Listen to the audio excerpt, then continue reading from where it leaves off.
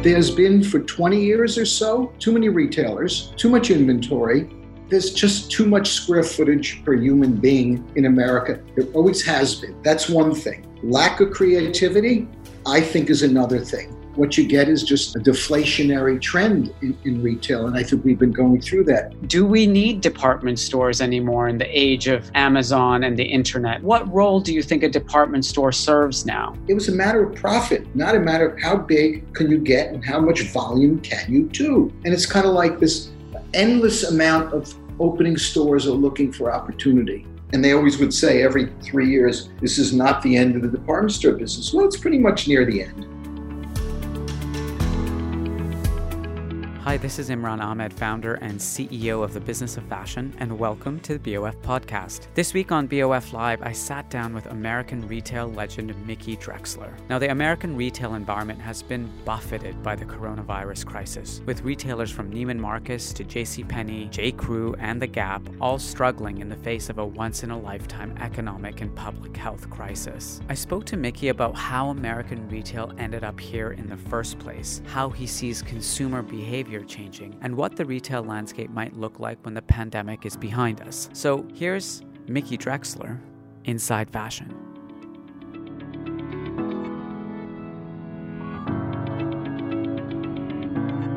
Hi, everyone. This is Imran Ahmed, founder and CEO of the Business of Fashion, and welcome to BOF Live. We have a legend with us today for BOF Live. I'm pleased to welcome Mickey Drexler, the former CEO of Gap and J.Crew, and kind of a legend in the American retail and fashion world. And I caught up with Mickey briefly on the phone about a week ago and asked whether he would join us today for a conversation, because there's been so much tumult and turmoil in the American retail landscape over the last couple of weeks. I thought it would be really great to have someone like Mickey help us all to navigate the changes that are happening and make sense of what's going on, and also to paint a picture of what the future might look like as on the other side of this crisis that we find ourselves in. So welcome, Mickey, to BOF Live. Nice to be here, Imran. Appreciate it.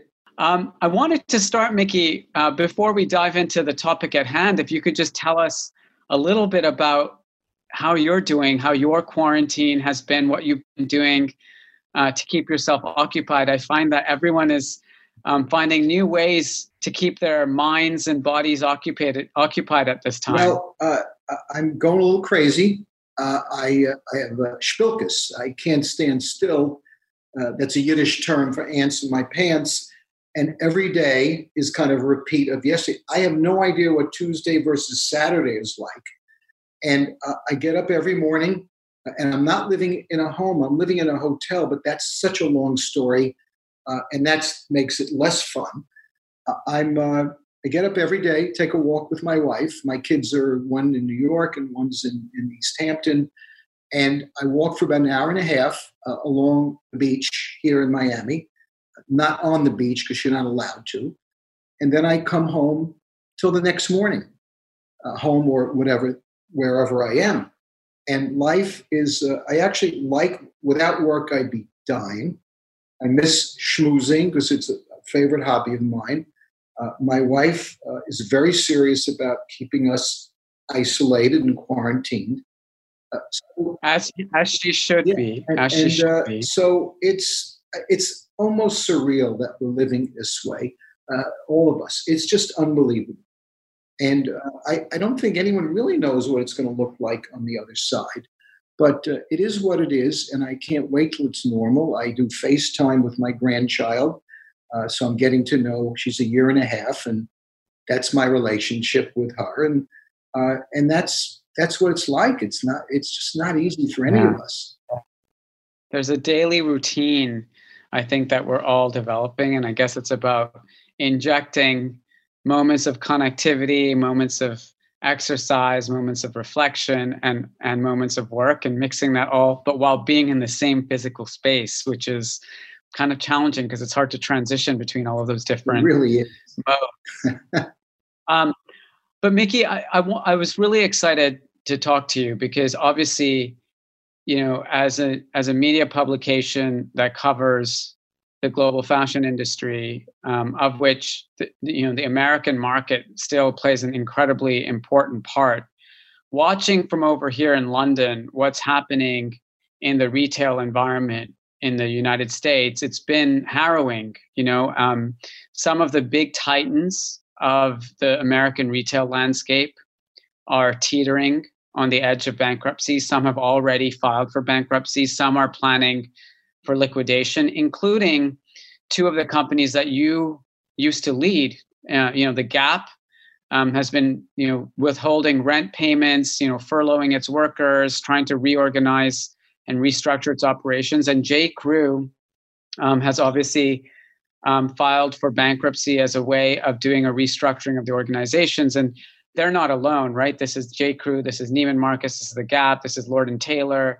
And as you look across the American retail landscape, it's pretty grim out there. And so the first question I just wanted to ask you is, how did we end up here that so many of these big American retailers find themselves in a position where, they're teetering? Because, the companies that seem to be surviving seem to be kind of getting through, at least up until now, are the ones that were strong going into this crisis. But many American retailers were already suffering before this all started, and this has kind of become the kind of final, the proverbial straw against the camel's back. So talk to me a bit about how we ended up here in the first place. First thing I want to say is I speak to a lot of people every day to learn and do whatever.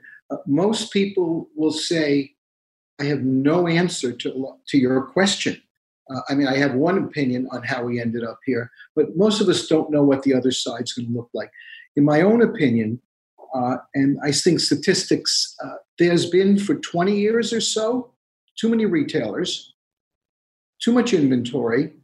And I think what's happened because of coronavirus, in one short swoop, what probably could have happened 10 or 15 years ago. Too much out there, too much choice, too much inventory, drove down prices, drove down margins, increased off-price businesses. And if you look at TJ Maxx, I think the biggest, most profitable department store in America, if not the world. And they have a great merchant, Carol Meyerowitz, running that. And I think the great merchant part is also part of it. But I think there's just too much square footage per human being in America. There always has been. That's one thing. Lack of creativity, I think, is another thing. Although with too many stores and too much choice, what you get is just a deflationary trend in retail. And I think we've been going through that. Very simply stated, there's just too much assortment out there, too much goods, not enough special, not enough unique, lots of commodities. Amazon certainly influenced a lot of this, and that's life. So could have happened 20 or 10 years ago, because I always ask the question, and I didn't know, none of us knew about this. Well, some people did, Bill Gates, I guess, or whatever was coming, is what would you do? And then you'd name companies. If so-and-so didn't exist, would you miss them? And there was so many, no, I wouldn't miss them if they weren't here anymore. And now what's happening is a lot of them are going away, either, unfortunately, because they have no cash or they're running out of cash, and they might be good at what they do. And the rest, you just won't miss them, and their balance sheet was weak.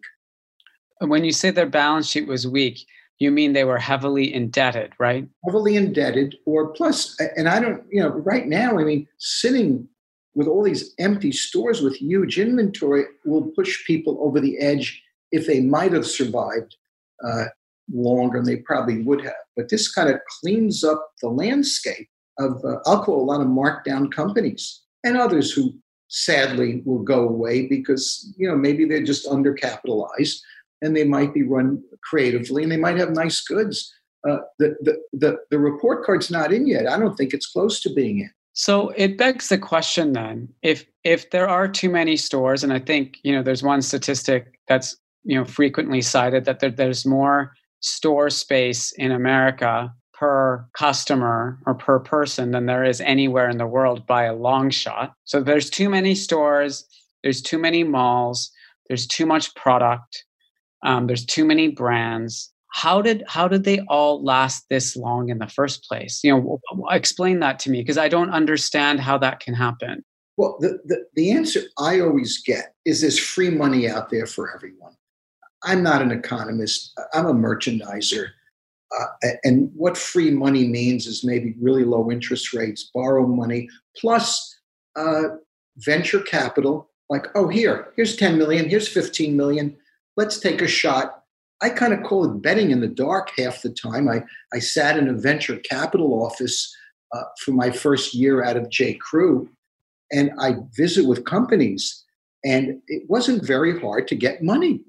It was actually quite easy. Just do a fancy Dan presentation, sound like you know what you're talking about, with great confidence, have no experience. Oh, we're going to invest in you. And then what I've learned is if they hit 1 or 2 or 3 out of 10, they're very happy. And no one says that or they don't talk about it. But and I'm not blaming venture capital. I'm maybe blaming too much cash around America to take a shot. And when I would look at the companies, I'm known to be very critical. I am. Very few things impress me. And I'm saying, are you kidding? You're going to invest in this when there's so many of that?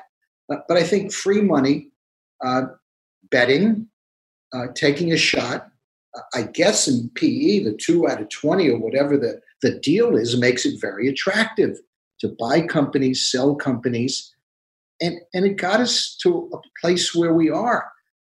And to a degree.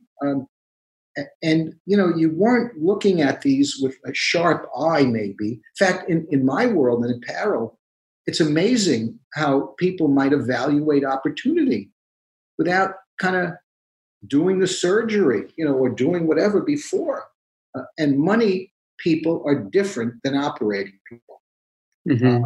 They're very, very much different. They probably make more money in a sense because they're playing with money and they're not playing with product. And I don't think they're playing with vision. And I don't think they're playing with a down the road shot. Now, that being said, there's more startups, and I don't know what's going to happen. This is my own personal opinion. All this is how many of them are actually going to survive and how many will make money. I'm used to, and I started Madewell and I started Old Navy. While I was running, it was a matter of profit, not a matter of how big can you get and how much volume can you do. Right. So basically, Mickey, what you're saying is there's been a lot of capital floating around, cheap capital, either in the form of debt that's, coming from the capital markets at very low interest rates that enables big investors to take bets on an industry that they don't really understand. And so they're artificially, in a way, propping up some of these retailers that without that kind of, we talk about smart money, maybe we call it not smart money, but with that not smart money, it extends the life of these retailers maybe beyond what they would have had if they didn't have that money. And then the people taking ownership of these companies don't really know how to operate them. You just called yourself a merchandiser, right? And I think that's a really important role for everyone to understand, because the role of the merchant has also kind of faded in the last few years. There's been a lot more merchandising by numbers and algorithms and data, and less instinct and taste and differentiation. So when you walk into stores, many of the department stores, everything kind of looks the same. Not just within the store from brand to brand to brand, but also between stores. So talk to us more about the fundamental importance of the merchandiser and operator in making a fashion retailer successful. Well, I do call myself a merchant, and that's what I do for a living. In fact, someone said to me the other day, we have a beautiful little startup. I really love Alex Mill. And they said, there's 10 of us. And 2 people said, well, we need someone to work at what you do. Because they said, because you're working like you're looking at everything. You're working at such a detailed level. And don't you want someone to help you? I said, I've been doing the same thing and looking at every style for 40 years. Why should it change now? I'm a little older now than I was when I started running companies, but that's what I do for a living. I said, I look at every style. And actually, I like doing that. And I look at every email and I look at every this. I am a huge micromanager. And if you're not a micromanager, I don't think you're doing your job that well. In retail or, in my opinion, in anything. Take care of your customers in anything. I just like micromanaging. It's not liking it. I think you're forced to when you have customers. And most companies, in my own opinion, aren't micromanagers. I was at 2 car companies in a design room, big car companies. And I went to visit the CEO, his friends or whatever. And when I went to the design room, he didn't go. Both of them, they didn't go. I was there to look at cars, just to have some fun. I wanted to do a car related to Old Navy. We had those pickup trucks. And I said, well, let's do a pickup truck. That's kind of a new one. So we go into the design room. It was 7 people designing one car. And the wheels, and I said this to the CEO, I said, that's a really good-looking car. He showed me a car that they were working on. I said, good-looking car, but really ugly wheels. And he thought I was crazy. And I said, I wouldn't buy a car with ugly wheels. It ruins the look of a car. And it's true. And, it's just what I live with. Maybe it's not normal to not like a car with ugly wheels, but the CEO couldn't care less in both cases, even as a courtesy to me visiting with him. So how, like when you're working with design teams, right? The word micromanagement isn't necessarily a word that people use with positive connotations, right? But you're using it as a kind of necessity to get all of the details, right? I mean, if you think that's one of the things it takes to be successful in the job of running a fashion retail company, like how did your design teams and the people around you feel about that? Well, first of all, it's not just micromanagement applies to anything where there's a customer. Yeah. And I want to know that every customer is responded to within X amount of time. And in a startup, it's different. I encourage Alex and Samsak, write a note, call them. I used to do that in Gap or in J. Crew, or I used to call whatever. They're kind of shocked. But I think it's the design. One thing, I'm not a designer. And so I don't micromanage design unless when the collection's done, because I can't deal with looking at the drawn pictures, I'll say the zipper, it's not that I'm not a designer, but I look at something and I feel that it doesn't come together as a painting. And it's not a painting. Maybe I sound dramatic, but a bad button can actually ruin something, or a too long collar. And I don't know, I was born with kind of this weird thing, noticing what's wrong with things. It's not easy to live like I do, but I do notice things that don't fit in the puzzle. Right. So if you speak to all the designers I've worked with, I try to be inspirational.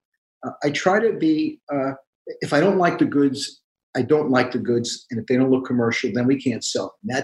There's no negotiation on good and bad. But I try to inspire. I try to push. I send emails out. I do what I do. I shop stores. And I hope I serve a service for the designers. And that's what I do. I'm not a designer. I know what a good classic looks like. And that's what I do. But yeah, I mean, one of the things, going back to this idea of merchandising by numbers, someone in the audience who's watching has said, here's a question. Do you feel that retail via venture capital i.e., people with ideas but no practical experience in retail, manufacturing, or their chosen market, versus traditional retail, pumping out products based on buyers' calculations instead of instinct. Do you think that's what's hastened this so-called retail apocalypse? And how do you find the right balance between the instinct and the numbers, taking risks and doing what's proven? You know what's interesting? I did algorithms when I was 23 years old. They didn't call them that. You need to be good in math and good in merchandising to be a successful merchant. I spend a lot of my life with math in my head. Here they have, but you can't do math without having the product thing. So what's happened is we have planners. No offense, I've worked with them for years and love them all. But a merchant sees in front and around corners. They feel it, they see it. And in my opinion, they have a taste level or a point of view on what they're going to do with the merchandise. The financial, look, to me, I say, you're going to go in and be a merchant. You haven't, or a doctor, you haven't done the surgery as a doctor. You haven't done the surgery. You know how many mistakes I've made in my career? So many more mistakes than most people even try to make. And then I fail, I succeed. Like I had an argument yesterday. It was today. Yesterday, I argue every day. So we have a shirt at Alex Mill. It's called the paper cloth pullover shirt. It was yesterday this is what I do. And I said, we were thinking of it, and it's actually been selling very well on sale. Everything is unfortunately on sale these days. And I was saying, why wouldn't we carry that shirt? We sell a lot of paper cloth. It's a fabric we call. We sell tons of it. So I'm thinking it's a pullover short sleeve shirt. And I said to the team of 10, I said, what about carrying this through next spring? So I get now I knew what my answer was. I said, 1/3 the states have short sleeves. It's a pullover. It's selling terrifically well. And 2 people give me a quick answer. No. Now, fortunately, they weren't the merchant, but they said no because it's short sleeve. You don't need it. I said, let me ask you something. Why do you say no? I said, do you know the answer? I said, you have 50 or 100. People wear short sleeves. You're talking about your best shirt. It's online. Online sells every place in the world, hot and cold and this, that. Anyway, it was not a smart answer in terms of the no. I don't like no's. I like listen and maybe, and let's try it. I said, try 50 or 100. I've seen 50 and 100s end up being $20 million businesses. And you have to have an open mind, a sense of instinct, and willing to take the risks. I mean, that's the way it works in the business. So the algorithm thing, which I laugh at, because I was doing my algorithms. I called it like the spreadsheet. It was me. I didn't have planners. And then you look at the item and you start to figure out how big and how long. My first big item at Bloomingdale's, if I'm boring you, please interrupt. It was the biggest unit buy ever made at Bloomingdale's. And you know how I picked the item, the volume of it? It's a huge item. Tuesday was a T-shirt. Tuesday in February, first Tuesday or Monday when it came in, we sold X amount. So then you start doing the math in your mind. Well, Tuesday in February means what in June? And I like to look at almost hourly selling, because once you break in an item, you can never get the full impact of how high up is. A little of it's guessing, but it really is, if they call that an algorithm, it's what I did. I still do it. Tell me what you sold the first day. Because by the third day, if you're broken on the item, there's no credibility. You can't forecast something.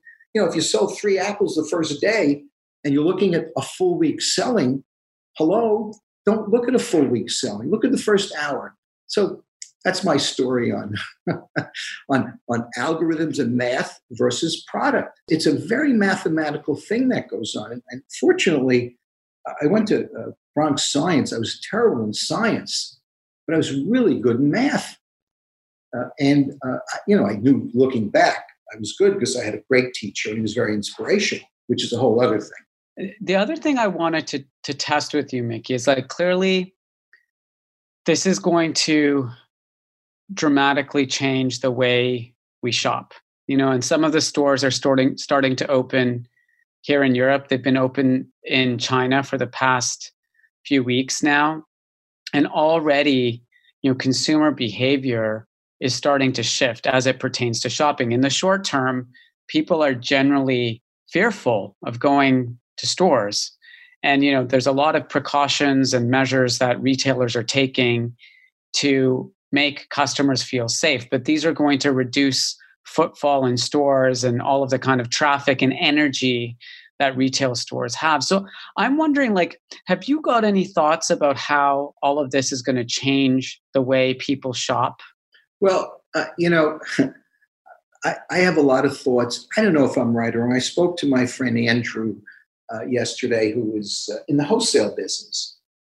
And Andrew is a great wholesaler and great at what he does. So he has 4 or 5 companies he's invested in. And he was telling me last night, and by the way, I spend a lot of my life talking to people who are smart, who know something I don't know. So we speak because we're good friends, and he's an advisor to the company.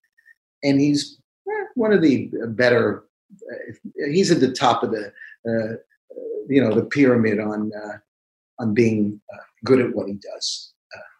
And he was describing, I hope he doesn't mind that I'm saying this. He said in 3 or 4 stores yesterday. Now, this is for me, this is all I know. So I learned this yesterday. Very little traffic, very high transactions. So that's day 1. Now, I'll talk to him or whoever every day-ish if you want. So I think people are going to be really afraid. And we're trying to figure it out when we open our store, which is not, we have 1 store, by the way. Thank God we only have 1 store. Because I can't imagine going through this with even 10 stores, because we would be in trouble. And you think about how many people are in trouble. So we have inventory sitting only in 1 store in Manhattan. But I'm going to learn. I don't know the answer. You have to be afraid if you're normal, a customer. You have to be afraid. The online business is wildly growing like crazy today. It is what it is. And we'll see. I don't think we're back to normal all year. It's not going to be normal. What do you do with the clothes that someone else tried on? We're all trying to figure it out. It's interesting, this idea of the footfall falling, but the basket size, the kind of overall purchase amount increasing, because I guess for those people who do venture out into a retail store, they're going with a real sense of purpose. It's less about browsing and shopping as entertainment and more shopping with purpose. So, when people enter the store with a purpose, I guess they'll have a tendency to shop more. Yeah, I think so. But I don't know if you're going into stores. Well, I don't really shop in stores anyway, but I'm not going. And some of our people are afraid to work. And you know what I said yesterday? I said, don't go if you're afraid, because there's nothing worse than being afraid and worrying and being anxious about catching, the virus. I think it's going to take, I think the whole year is going to be pretty much a promotional year. People have so much inventory to get rid of right now. It's extraordinary. We started, and we're small, but for us, it was a lot of inventory. It wasn't for anyone else, but we're tiny, and we self-fund the business. So I don't have someone who's an investor saying, do this, do that, and do the other thing. But we're pretty much think most things will be of good value, except things that people want. And what people want is special. They want unique. They want fashion. I don't think that's going to stop. And I think there's going to be a desperate run for cool fashion if it's out there. Now, I don't know how much is out there. I'm not impressed. I haven't been for years with what the choices are out there. But we'll see what happens. Our business, when we have something really good, it sells really well. And again, we're tiny, tiny, tiny. If we have something that's more commodity-ish, it doesn't sell so well. Put it on sale, and please get rid of it now. We are doing markdowns so that we can be clean going forward. So the discounting is an important question that I think a lot of retailers and brands are grappling with right now. If you were running a big retail store, how would you balance the trade-off between discounting to clear that inventory to kind of generate cash versus damaging long-term brand equity and kind of training the consumer to expect discounts in the future? How do you weigh those two things up? Well, I'm going to make these short answers. About 30 or 40 years ago, I never kind of believed. I learned one thing, is that I don't want to carry any product in the world that someone else has. Because then, and this was when I was at Bloomingdale's, 23 years old, brand new baby buyer, and there was a discounter across the street. I'd wake up one morning, I knew it was going to happen. I was a woman's bathing suit buyer, among other things, and they were on sale. And therefore, my inventory that day in June was worth 1/3 of what it was worth the day before. Why? We had a policy, you meet prices. So, in fact, I don't want to carry. And I learned that on when I became president of Ann Taylor in 1980. I learned that because Brooks Brothers, who then was Brooks Brothers, had their own label in the clothes. And they were the most profitable of the 5 companies, 3 very mediocre, and there's Brooks Brothers and Ann Taylor. And I looked at their earnings and I said, oh my God. And it was really easy to figure out that they're not taking double markups. It was always a pretty good value, Brooks Brothers. And it was then much different than it is today, of course. And I learned from them and Benetton. Why Benetton? I was buying my son clothes at Benetton. I go in, easy to shop. And then you look at prices and you figure it out. Hello, own the brand. Don't let someone else, put it on sale. And you're safe. And today, what happens, and that's what, they talk about direct to consumer. It's been around for 40 years, whether it was the limited or when we converted to Ann Taylor, we opened the Ann Taylor studio. And I learned I didn't want to be with any brand that someone could mark down.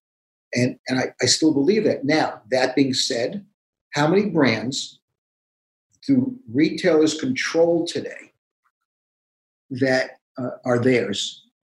Why do the trucks go to TJ Maxx and Ross stores? Why? Because the inventory is there. They're going to have probably but if I'm a department store, and bless them, I can't depend upon being out there because I don't control my pricing.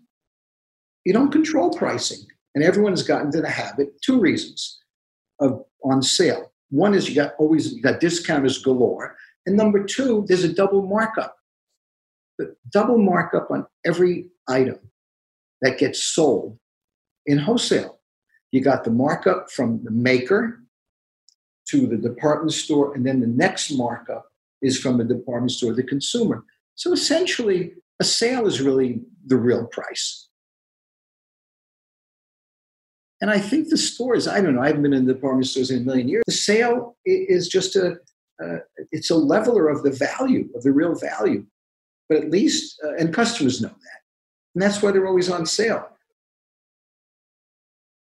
By the way, it's not just them. It's even direct to consumers are on sale. And that's pretty easy. When you have a rough time, when the goods aren't right, you got to put them on sale. Plus, everyone else has the goods. And I'll never forget, I've been through that, too long a story. But there's some great brands out there, but the goods aren't right. It's pretty simple. It's not complicated. The customer's always looking for something right and something unique and something that's going to turn him or her on. Yeah. Speaking of customers looking for something right, I did want to touch upon the department stores that you just mentioned, because of all the retailers in the landscape of American fashion and retail, the department stores are the ones that seem to be the hardest hit. And I just wonder, there's a report that's just come out today that says, one of the investors or creditors at Neiman's is saying that Saks and Neiman's should be merged, which I think has been a rumor in the market for a long time. But I have an even more fundamental question, which is, do we need department stores anymore in the age of Amazon and the internet? Like, what role do you think a department store serves now? I don't think you need them, but I sell department stores, so I have to be careful with what I say. I don't think you need them. Even Amazon aside, I don't think Amazon's great in the fashion business at all. They could be, amazingly so. But I think, well, it's easy. You go here, you look up the brand, you say, oh, I want that, you order it. And usually you get a deal anyway. A department store is not, it's, how many were there in the 60s? I started the business late 60s. There must have been, and they always would say every 3 years, this is not the end of the department store business. Well, it's pretty much near the end. And we'll see what happens. I think, what's the purpose of a department store? You go in, you have huge assortments. If someone, and I don't know Selfridge. People seem to love that in London. Is that the favorite? They must be pretty exciting at their assortments. I'm guessing. They probably have people with taste who are buying, or good merchants. I'm guessing. But there's no reason, unless the assortments are great and compelling, and even if they're not, that they're edited the right way. I think editing is critical. You could have 10 people in a department store, and they'll all put the assortments together differently. So if I went into a store and it was perfectly edited, I would probably buy there. It's the editing, the taste, the point of view, and lead me to what I like. I think you're right, Mickey. We've been living in an era of hype, and if anything, if this situation can get us back to an era of substance and quality and value, to use some of the words that you've used today, then I think the industry will be better for it, and customers will be more engaged with fashion again. It won't just seem like this transactional thing. And if there's one line I'm going to take away from this, is that you've learned that growth is the enemy. Can you tell me more what you mean by that? That's what financial investors want, is growth. That's what people want from their stock price. And you do dumb things to get there. I'll never forget I'll never forget in any of the companies. Gap, we were like a rocket, and all rockets slow down.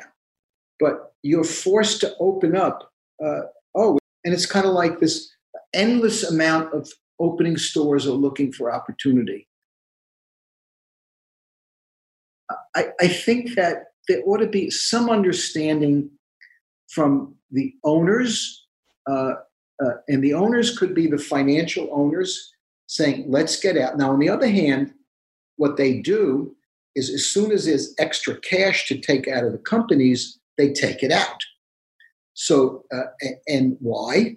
Because it's cash in their pockets, and it takes away from the liquidity and the long-term health of the balance sheet.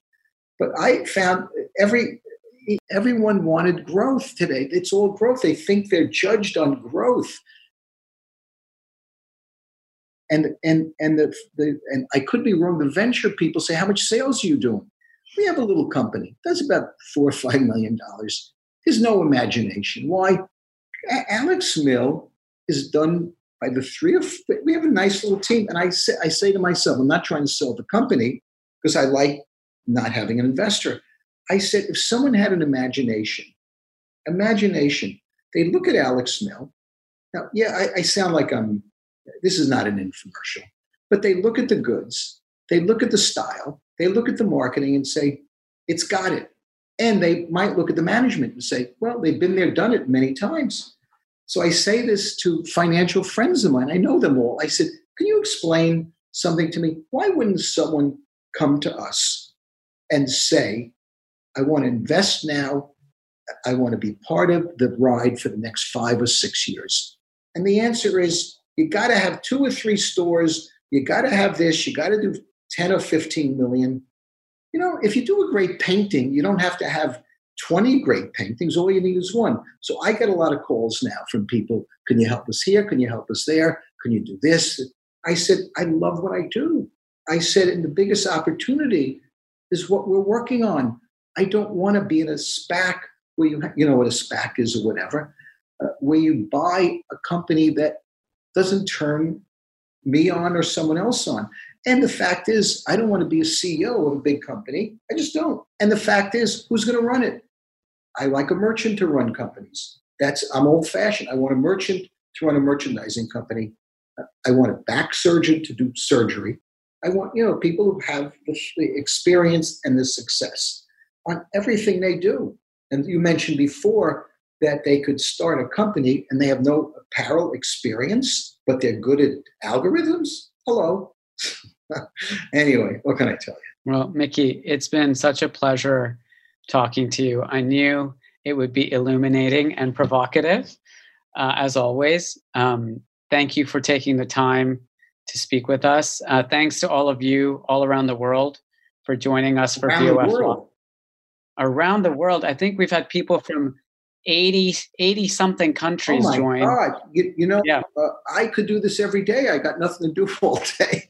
Well, maybe we'll check in with you in a few months. Things have developed a little further to check back in with you and speak to you about your perception of what's happening. I like to be busy, so you would do me a favor. Anyway, thanks. This was fun, Imran. Good to see you. All right. Bye-bye. Thank you, everyone, for joining us. This is BOF Live. I hope that you enjoyed Mickey's insights. I hope you'll join us for future sessions. If you want to explore the upcoming event, keep checking back with us, businessoffashion.com/events. That's all for today. Thanks again, Mickey. Thank you. Appreciate it. Bye, everybody. If you've enjoyed this episode, don't forget to subscribe, give us a rating, and you might be interested in joining the Business of Fashion's global membership community, BOF Professional. Our members receive exclusive deep dive analysis, regular email briefings, as well as unlimited access to our archive of over 10,000 articles, our new iPhone app, and all of the online courses and learning materials from BOF Education.